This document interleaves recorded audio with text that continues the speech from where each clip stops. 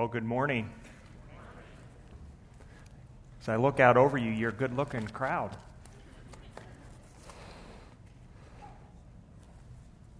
My name is Jared, and I'm one of the pastors here, and I'm glad to be standing here this morning. Although the brights are very light from this, they're bright from this perspective here. So I'd like to welcome you as we continue our mini-series on work, more specifically, work as worship. And this will be our third message. Pastor Chris will bring at least one more, possibly two, depending on how the Spirit works in his heart. He isn't here this morning. He and his family are in Minnesota, out visiting family and friends, and he should be here next week. So I say this word, Pachyera glabella. You're wondering, what in the world? I mean, apparently scientific names are in vogue now. It's called crestleaf groundsel. And this would be that yellow weed that you've all been seeing out in the fields this spring as you're driving around. Normally you don't see it this late, but it's quite common to no-till cornfields. And I say that because 2 weeks ago, Justin taught us that work was God's idea and that through our work we create beauty and cultivate order.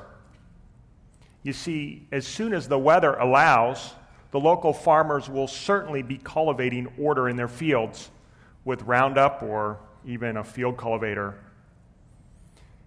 Thought I would bring attention. I learned a new word, 2 weeks ago, Hysteronychus, right? Do you guys remember that?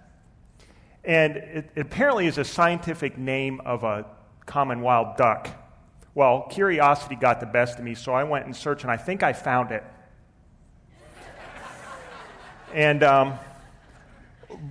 but unfortunately, it turns out it wasn't all that it was quacked up to be. Sorry, teenagers, those are bad dad jokes. That was just for you, Noah. I mean, you're shaking your head. So last week, we learned from Pastor Scott that sin changed the nature of our work. And work is hard. He said it very passionately, by the way. Work is hard. Because work is hard, our efforts are exhausting, our motives are misguided, and our coworkers are corrupt. I like it. John MacArthur sums it up nicely. He said we went from being flower arrangers to plow horses. And that resonates with me. I grew up in Pennsylvania, in and amongst an Amish community. And I tell you what, every spring this was a common sight to see in the fields as the Amish would be out early plowing. And it was very common that these horses would be worked up to a lather because it was hard work. And I bet you, Ed, you're glad that you have a tractor for this these days, right? So when I think about something being hard, I think back to the 1986 iconic movie Ferris Bueller's Day Off. And in the opening scenes, if you've ever seen this, right, he's trying to convince his parents that he can't go to school. Now, none of you try this, okay? And he says, and I quote, "They bought it. Incredible. One of the worst performances of my career, and they never doubted it for a second. How could I possibly be expected to handle school on a day like this? This is my 9th sick day this semester, and it's getting pretty tough coming up with a new illness." You see, because work is hard, we tend to become disillusioned and find ourselves in the same position as Mr. Bueller. We're looking for ways to escape, take the day off, looking for sunny and 75. Or in the words of a Steve Azar song, "I don't have to be me till Monday," he sings, and Jackson, please do not sing. "So I called into where I work, told a little white lie. No, my back doesn't really hurt, but that's my alibi. My temporary ticket to anywhere but here. I don't have to be me till Monday." See, human nature tends to shy away from things that are hard, like work. I always like to say that we're like water, always seeking or looking for the path of least resistance. I was talking to the Reverend John Malagan III, and he said, we work hard at trying not to work. Well, just ask a parent who's frustrated because their kids drag their feet when it comes to folding the laundry or mowing the yard. I mean, that never happens at our house. Just saying, hypothetically. So today, we're going to talk about some positive aspects of work. The title of today's message is Love Your Work. It's a little bit of a play on words. And we're going to continue with our theme, Work as Worship, but in the context of relationships. You see, our love for God should motivate our love for work, and then we use that to love others. So how many of you have heard of the children's magazine called Highlights? I don't know. Okay. It was one of these, it was started back in the 1940s by Gary and Carolyn Myers, and I think it's still being published today. And their tagline was fun with a purpose. And we always had these floating around. They were ancient when I was looking at them in the 70s and 80s. But I remember that they always had some regular features that they maintained throughout the years. There were like jokes and riddles and puzzles and crafts, hidden pictures and cartoons. And two cartoons that are memorable to me are the Timber Toes, right? Yes, I hear yes. And Goofus and Gallant. Anybody remember Goofus and Gallant? Okay, Val does, right? And Highlights, yes, the highlights of Goofus and Gallant. So Goofus always represented a poor response, and Gallant always represented a right response. So why do I say that? Well, so today's outline is going to be 3 points from Luke chapter 10. So point 1 is the highlights, right, telling us what we need to do. Point 2 is don't be a goofus. That's easy, right? Don't be a goofus. And point 3 is be a gallant, right? So we're going to contrast these two individuals. This brings us to point 1, the highlights. Let's turn to Luke chapter 10 again. In your copy of the Word of God. We're going to read verses 25 through 29. Now, I use the NASB. That's what I've settled on, so mine's going to be a little bit different, but follow along as I read.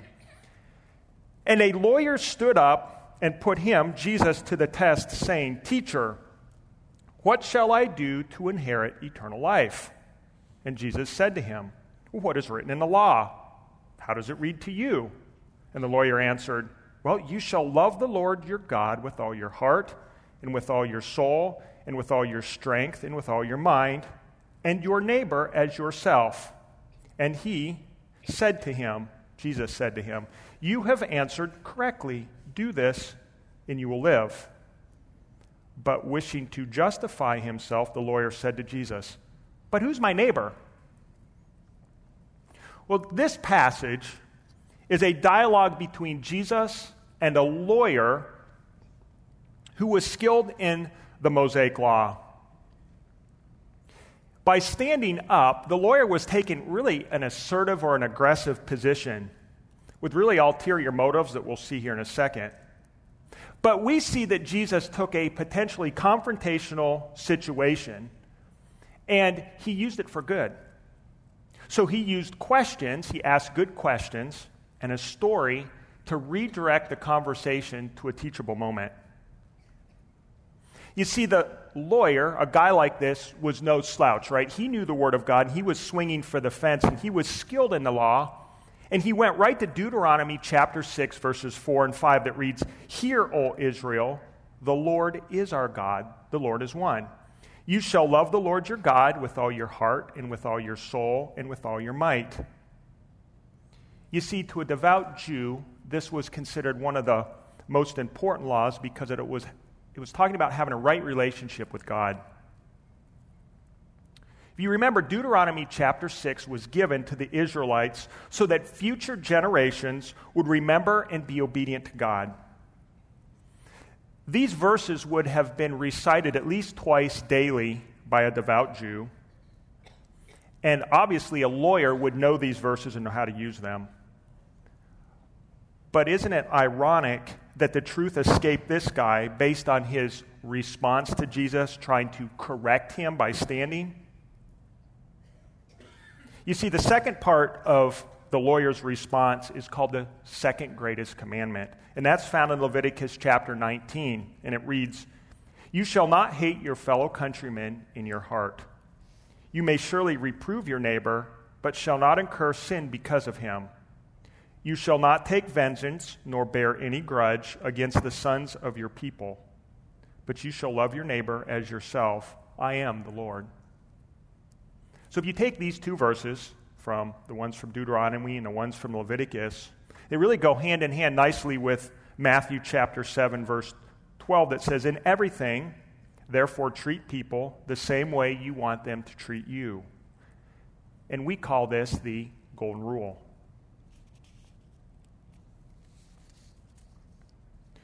So basically, the whole law is summed up in these 2 points, right? God and people.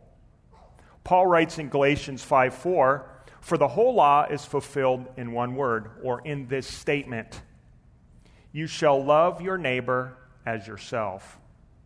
So I don't know if you remember, but Pastor Don Jennings, when he was here, he preached a message on these verses. And I always remember his outline because it was really easy. And it's actually one that I use a lot. So point 1 was love God. And any guess on the second one, point 2? Love people, right? Love others. That's right.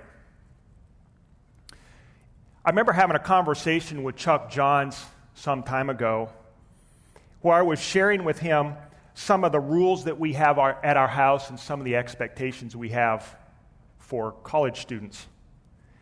And his response has stuck with me because he said, "Teach your kids to love Jesus. Isn't that the most important thing?" I thought, yeah, that is the most important thing. So I say, thank you, Chuck, for that simple reminder.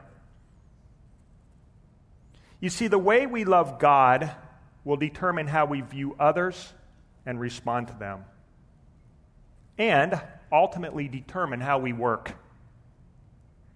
You see, our lives, right, we can be just like the lawyer. Our lives are full of responses. We really do, as humans, respond to something or someone every day. You see, life is about relationships and people. In fact, we don't go a day without responding to people, and for that matter, even God. So in order to understand how we respond to others, let's just take a quick example, or take a quick look at Jesus' example. So Jesus really set the example by loving the Father. We have a few verses here. So John 4, and Jesus said to them, "My food is to do the will of him who sent me and to accomplish his work." In John 6:38 he says, "For I have come from heaven not to do my own will, but the will of him who sent me." And then John 14, he says, "I will not speak much more to you, for the ruler of the world is coming, and he has nothing in me. But so that the world may know that I love the Father, I do exactly as the Father commanded me." So here we see Jesus, right? He came to do the will of the Father out of love. And because of that, then, Jesus showed his love to us. John 3:16 is a classic verse, right? So God so loved the world that he gave his only Son, that whoever believes in him should not perish but have eternal life. John 10:14 and 15 read, "I am the good shepherd, and I know my own, and my own know me. Even as the Father knows me, and I know the Father, I lay down my life for my sheep." Which then goes nicely with Romans 5:8, which says, "But God demonstrates his love for us, and while we were still sinners, Christ died for us." Right? So we see that Jesus came to do the will of the Father out of love, and in the process, he loved us. And then what did he do? Like any good teacher, right? He encouraged us to love others. So John 15 says, "This is my commandment, that you" what? "Love one another, just as I have loved you. Greater love has no one than this, that one lay down his life for his friends. And this command I give you, that you love one another." And then 1 John 5, the first two verses say, "Whoever believes that Jesus is the Christ is born of God. And whoever loves the Father loves the child born of him. By this we know that we love the children of God, when we love God and observe his commandments. So do you see the progression here in these verses? Jesus loved the Father and came to do his will. The will of the Father was that the Son lay down his life, which the Son did, and then Jesus asked us to do the same by loving God and others. Which brings us to the question, well, who's my neighbor? Right? Probably we all think of that question in a kind of a narrow view, right? Like, well, our neighbor would be those that live next door, or maybe across the street, or maybe even those in our neighborhood or subdivision. But it's hard to imagine that those that live in Fayette, where Fayette is up the road, right, or Lafayette, or even Chicago as being our neighbors. Could that be true? So the rest of this parable then answers the question, who's my neighbor? So if I had to summarize this point, the highlights, it would be this. The two greatest commandments tell us to love God and love people. As believers, this serves as our job description that helps determine the way we work. So this brings us to point 2. Don't be a goofus.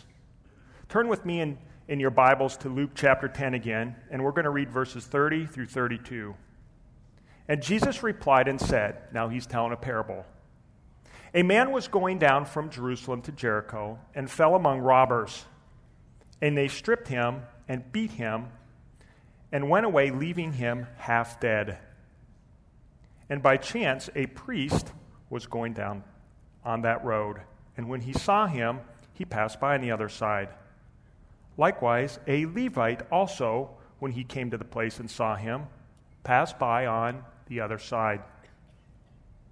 So here we see two individuals, a priest and a Levite, who really were in their daily routine of life. And they were presented with an opportunity to love their neighbor, who happened to be a fellow Jew nonetheless.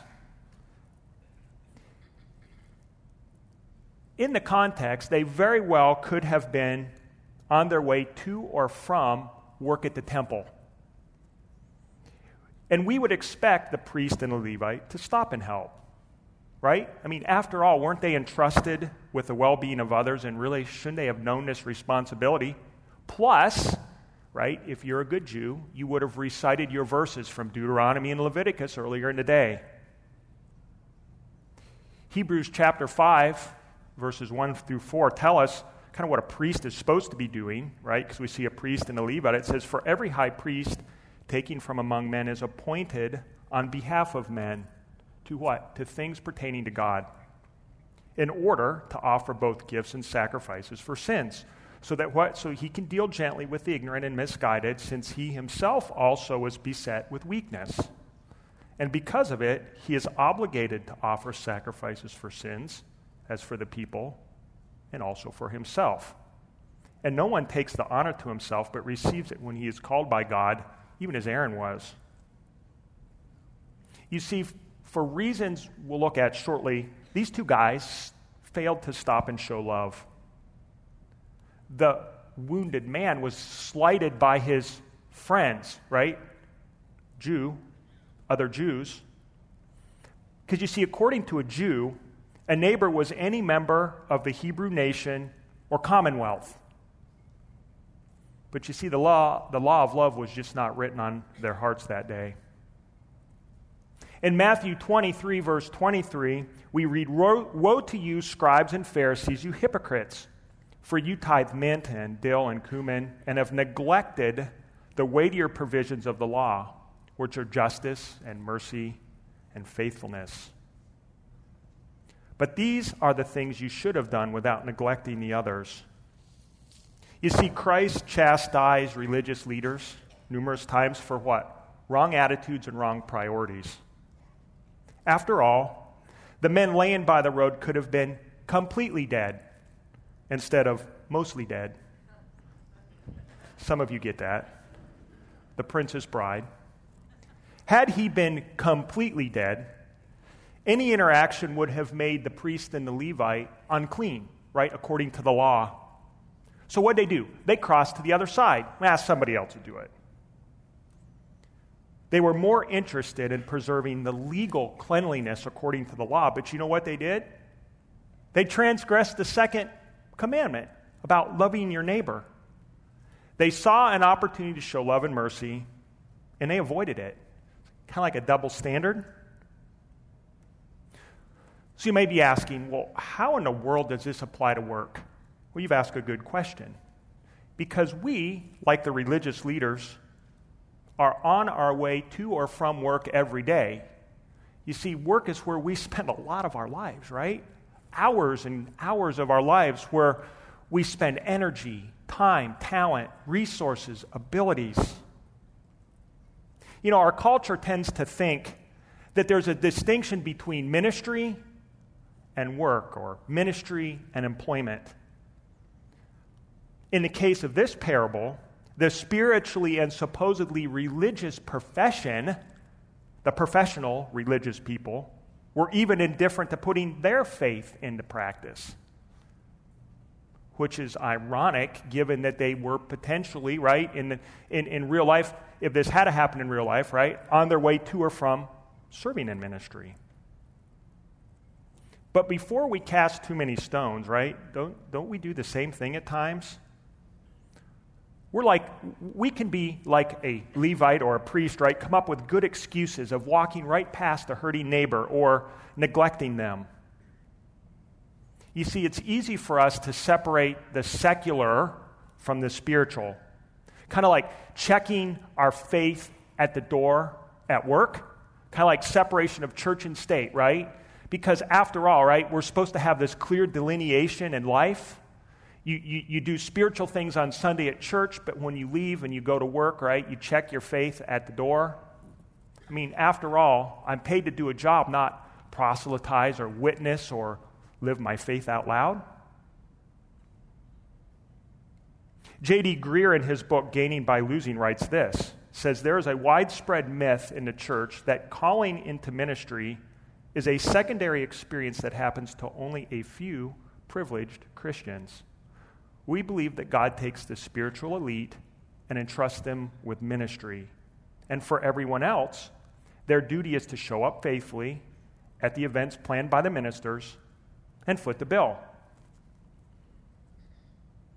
But we learned from the Protestant Reformation that there was a removal of the walls between sacred work and secular work, between the clergy and the laity, the working man. Martin Luther helps us understand that there's really no distinction between sacred and secular work. I mean, work is work. And we're all on equal footing regarding our work.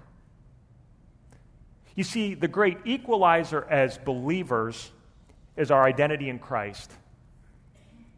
And you can read anywhere in the New Testament, right? Christians are referred to as priests, prophets, ambassadors, kings, heirs, etc. But today we're just going to focus on three. First, we're referred to as priests. Believers are referred to as priests in 1 Peter chapter 2. It says, but you are a chosen race, a royal priesthood, a holy nation, a people for God's own possession, so that what? That you may proclaim the excellencies of him who has called you out of darkness into the marvelous light. For you were once not a people, but now you are the people of God. You had not received mercy, but now you have received mercy. So that's as priests, right? So that we can proclaim the excellencies of Christ. We're also referred to as prophets from Ephesians chapter 4. And he gave some as apostles, and some as prophets, and some as evangelists, and some as pastors and teachers. Why? For the equipping of the saints for the work of service, to the building up of the body of Christ, until we all attain to the unity of the faith and of the knowledge of the Son of God, to mature men, to a measure and stature which belong to the fullness of God. So we're referred to as priests, prophets, and ambassadors. 2 Corinthians chapter 5 says, therefore, we are ambassadors for Christ, as though God were making an appeal through us. We beg you on behalf of Christ, be reconciled to God. He made him who knew no sin to be sin on our behalf, so that we can become the righteousness of God in him. So why do I give you these verses? Well, because based on these verses, can we compartmentalize our service to others based on what hat we're wearing, whether it's sacred hat on Sunday or the secular hat during the work week?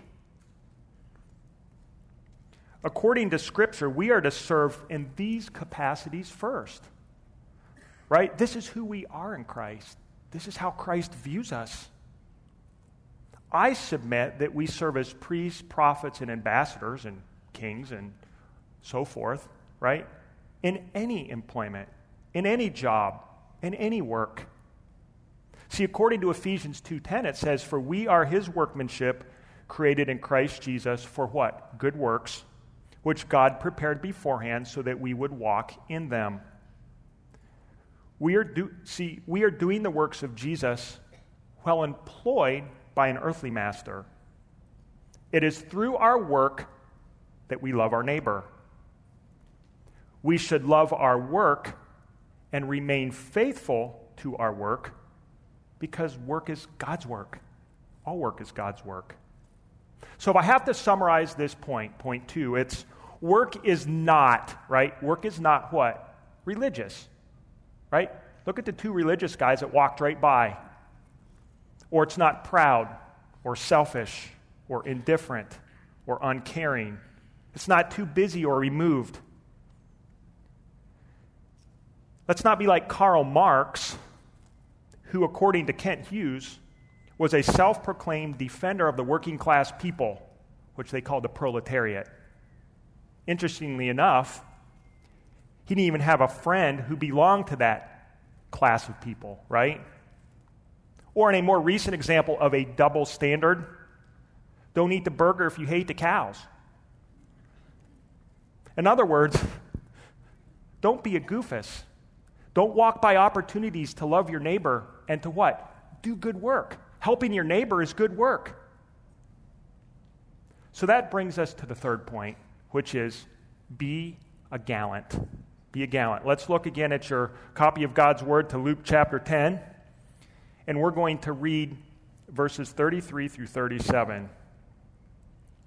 But a Samaritan who was on a journey came upon him, and when he saw him, he felt compassion. He came to him and bandaged up his wounds, pouring oil and wine on them, and he put him on his own beast and brought him to an inn and took care of him. On the next day, he took out 2 denarii and gave them to the innkeeper and said, "Take care of him, and whatever more you spend, when I return, I will repay you." Which of these 3 do you think proved to be a neighbor to the man who fell into the robber's hands? And the lawyer said, "Well, the one who showed mercy toward him." And Jesus said to him, "Well, go and do the same." Here we see now another individual, a third individual, who was a Samaritan. And a Samaritan would have been a mortal enemy with the Jews. But interestingly enough, right, the Samaritan stopped and helped the Jew. The Samaritan wouldn't be considered a neighbor, but he stopped. Why? Because he had compassion. So this word is interesting. This is a very strong word. And it means it's a strong desire to be moved to one's, now pardon me when I say this, but one's intestines or one's bowels, to feel it like in your inner core, like compassion, like a strong feeling. So anytime we see this word compassion in the New Testament in regards to Christ, it was in this same context, right? He had compassion, a very strong emotion, a strong conviction in your inner being, right? Obviously, he was the one giving the story or the parable, because, right, Christ had compassion towards what? Multitudes of people. We always see this, multitudes of people, or what? Individual sufferers, people who were suffering. In verse 36, Christ asked this lawyer, well, which of the 3 acted as a neighbor? Well, his answer was a Samaritan, we read. You see, this is significant because Christ's definition of a neighbor was any other person, irrespective of race or religion, with whom we live or whom we chance to meet. In other words, Christ's expectation of who a neighbor was is anybody that we meet or come in contact with. So what do we learn from this Samaritan? Well, we read that he too was on his way somewhere and would be returning. However, he took time from his schedule to tend to a neighbor. It cost him something. We see that it cost him time, right? Because he had to haul the guy to the inn and take care of him. It cost him money. And in today's culture, right, I mean, if we're delayed, what is it costing us? Opportunity. Well, then why did he do it? Well, Christ was getting at that we assume that he loved God, and therefore he loved those whom he encountered. So I propose that work is our opportunity to be a Samaritan to others and extend grace to the world. Hugh Welchel, in his book, writes, "Common grace is the means by which Christians serve the common good of their neighbors and transform the culture. We bear the responsibility to redeem not only personal souls, but entire cultures. Common grace is a tool given by God that should not be neglected." Right? So here we see the Samaritan showing common grace to this Jewish person. Chuck Colson, before he passed away, wrote, God cares not only about redeeming souls, but also about restoring his creation. He calls us to be agents not only of his saving grace, but also his common grace. Our job is not only to build the church, but also build a society to the glory of God. As agents of God's common grace, right, ambassadors, we are called to help sustain and renew his creation, to uphold the created institutions of family and society, to pursue science and scholarship, to create works of art and beauty, and to heal and help those suffering from the results of the fall. In other words, be a Samaritan. You know, when we meet somebody for the first time, it's always, in our culture, we shake their hands, and then it inevitably goes to, well, what do you do, or what's your job, or where are you employed, right? It's a way to make small talk. The reality of it is, right, I guess we're asking, well, what's your vocation? What's your call in life? I would say that our vocation, whether secular or sacred, is where God puts us. It's where he calls us in order to what? Care for our neighbors and bless the world. But I do want to clarify something. Sometimes we may find ourselves in a job or employed at a place that, we don't even feel called or we don't even like. That happens to all of us occasionally, right? You can identify with that. But can I encourage you to remember that you are first employed by Christ, right? We talked about being priests, ambassadors, prophets, kings. You are employed by Christ in those positions. You see, I'm reminded of the church in Corinth from these verses in 2 Corinthians chapter 8 that says, "In a great deal of affliction, their abundance of joy and their deep poverty overflowed in the wealth of their liberality. For I testify that according to their ability and beyond their ability, they gave of their own accord, begging with us with much urging for the favor and the participation in the support of the saints. And this, not as we had expected, but they first gave themselves to the Lord and to us by the will of God." Here we had a hurting group of believers who were begging to serve others. So I say, give yourself first to the Lord's work and serve faithfully in the position that you're at until God leads you someplace else.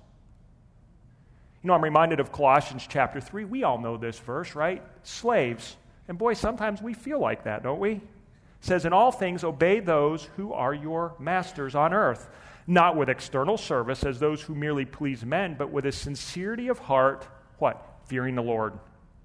"Whatever you do, do your work heartily as for the Lord rather than for men, knowing that from the Lord you will receive an inheritance." And get this, right? It is the Lord Christ whom you serve.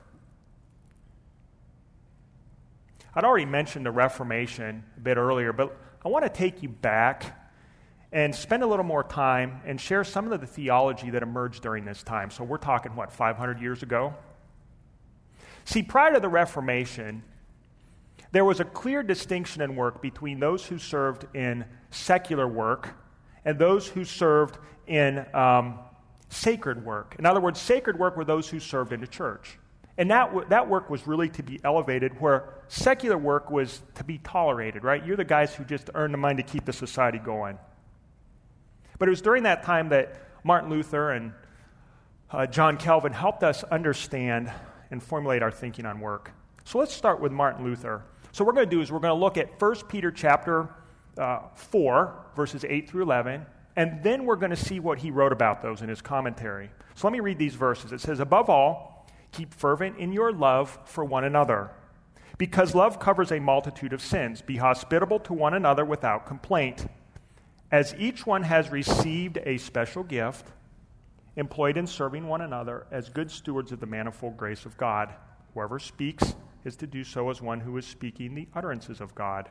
Whoever serves is to do so as the one serving by the strength which God supplies, so that in all things God may be glorified through Christ Jesus, to whom belongs the glory and dominion forever and ever. Amen." Okay, those are the verses. And here is what Martin Luther wrote. It says, "The gospel wants everyone to be the other person's servant. In addition, to see that he remains in the gift here referring to the job that the Lord has given you, which he has received, which God has given you.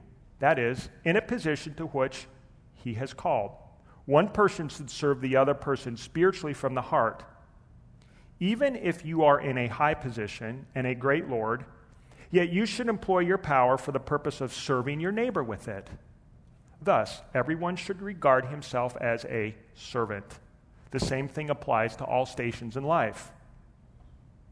He wrote a book called The Freedom of a Christian, and here's what he wrote. Here's an excerpt. He says, "A man does not live for himself alone in this mortal body to work for it alone. But he lives also for all men on earth. Rather, he lives only for others and not himself. I will therefore give myself as a Christ to my neighbor, just as Christ offered himself to me. I will do nothing in this life except what I see as necessary, profitable, and salutary to my neighbor, since through faith I have an abundance of all good things in Christ." Okay, that was Martin Luther. Let's see what John Calvin has to write. He says, "Wherefore, regarding the whole process of regeneration or salvation, it is not without cause that we are called God's workmanship, created in Christ Jesus unto good works, which God hath before ordained that we should walk in them." Quoting Ephesians 2:10. "And this not merely to a single day, but to the whole course of our vocation," right? He's saying our whole life, our whole job. And he continues, "We serve our neighbor and are in turn served by them." You see, work is a bond that unites people together, gives us opportunities with one another. He even wrote this about the Holy Spirit's influence on our lives for our work. He said, "Even the artisan with the humblest trade is good at it only because the Holy Spirit of God works in him. For though these gifts are diverse, they all come from the one Spirit. It pleased God to distribute them to each one. This does not refer only to the spiritual gifts that follow regeneration, but to all the sciences which concern our use of the common life, meaning the skills that we have in life, including our spiritual gifts, are given to us by God." So let me finish Calvin's thoughts with this. He said, "On the contrary, we know that men were created for the express purpose of being employed in labor of various kinds, and that no sacrifice is more pleasing to God than when every man applies himself diligently to their calling and endeavors to live in such a manner as to contribute to the general advantage." So to summarize this point 3, good work is, as opposed to point 2, good work is not. Point 3, good work is what? Loving, joyful, peaceful, patient, kind, good, gentle, faithful. Our work should extend grace to others and benefit our neighbor. So you know what came to my mind? We should be like a State Farm commercial. Like a good neighbor, right? A Jesus follower is there, right? So be a gallant for Jesus, right? Be like a Samaritan. So where do we go from here? I mean, what does this mean for me today, June 2nd, which I can't believe it's June already? You see, every day we're presented with an opportunity to interact with people, our neighbors. We will either act like goofus or gallant. When we go to work, we'll either squander time or we'll take advantage of it. You know, God told the lawyer, he said, hey, go and do likewise. Well, you know what? For this lawyer, it was an impossible thing for him to do on his own. But you see, it is through the gospel that our hearts are changed, that we can love God with our heart, soul, mind, and strength. See, only a transformed life can go and do likewise. As we see in Matthew 25, and I referenced this morning during Life Group, but I want to draw your attention back to Matthew 25, verses 35 through 40. It says, "For I was hungry, and you gave me something to eat. I was thirsty, and you gave me something to drink. I was a stranger, and you invited me in. I was naked, and you clothed me. I was sick. You visited me. I was in prison, and you came to me." Then the righteous will answer him and say, "But Lord, when did we see you hungry and give you something to eat? Or thirsty and give you something to drink? And when did we see you a stranger and invite you in, or naked and clothe you? When did we see you sick or in prison and come to you?" And the king will answer and say to them, "Truly, truly, I say to you, to the extent that you did it to one of these brothers of mine, even the least of them, you did it to me." And finally, I'd say, you know what? It's planting season. Well, not really, but we'll use that context, right? Grow where God plants you, right? We've all been planted in a community and a place and time. You see, it is through our day-to-day work that we love our neighbor and we really impact our culture. I say that everything that we do in life can be considered work. From doing the dishes, mowing the yard, changing diapers, that was work. Running a business or even governing a nation. See, our goal is to love Jesus and love people. And in doing these things, what do? We seek the peace and prosperity and welfare of our city, of our neighborhood, with our neighbors. See, work is the avenue by which we accomplish these things. As we finish, I want to draw your attention to Jeremiah chapter 29, verses 4 through 9. We all know Jeremiah 29:11, but these are the preceding verses, and I thought they were very applicable.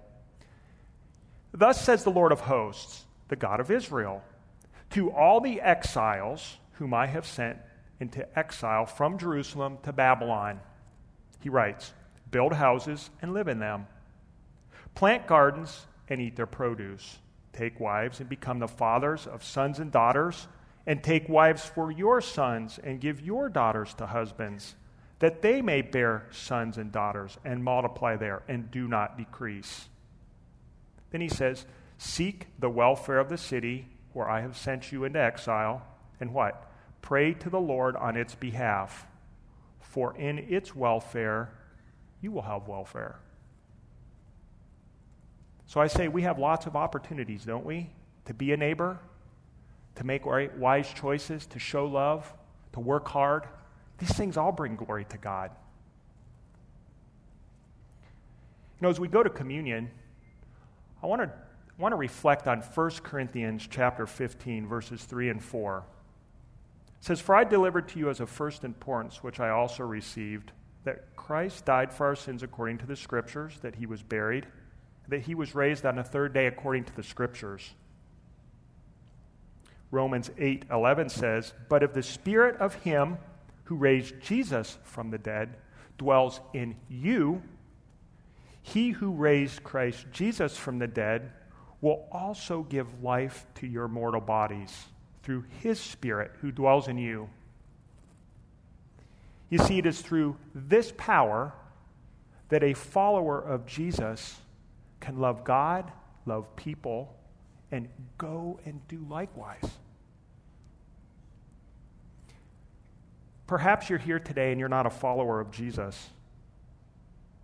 We urge you to receive the grace of God. For God says, "At the acceptable time I listened to you, and on the day of salvation I helped you. Behold, now is the acceptable time. Behold, now is the day of salvation." In Romans, the Scripture also says, "Whoever believes in him will not be disappointed. For there is no distinction between Jew and Greek. For the same Lord is Lord of all, abounding in riches on all who call on him." And it says, "For whoever calls on the name of the Lord will be saved." So we practice open communion here. And if you are a follower of Jesus, we urge you to participate. But if you are not a follower of Jesus, we urge you to take this opportunity to make this the day of salvation. Would you bow with me in prayer? Lord, thank you for this time that we could spend in your word, looking at Luke chapter 10 on what it means to love you and love our neighbor, and the expectations that you've given us.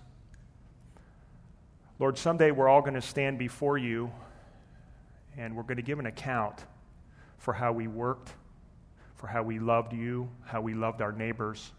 Lord, that's very sobering. So, Lord, thank you that you have redeemed us. Even though work is hard, we can go forth because it is your work. Help us to go with good attitudes and right spirits. Lord, as we leave this place, I pray that we would not check our faith at the door, but that we would carry it with us, that we would make a difference, that we would help redeem the culture, that our hard work would be evident because we're working for you. Lord, help us to be kind and compassionate and considerate even to one another here, that we would love each other and encourage each other and strengthen each other so that when we leave, we would run the race that you set before us and do it well. We commit these things to you, Lord, in your name, amen.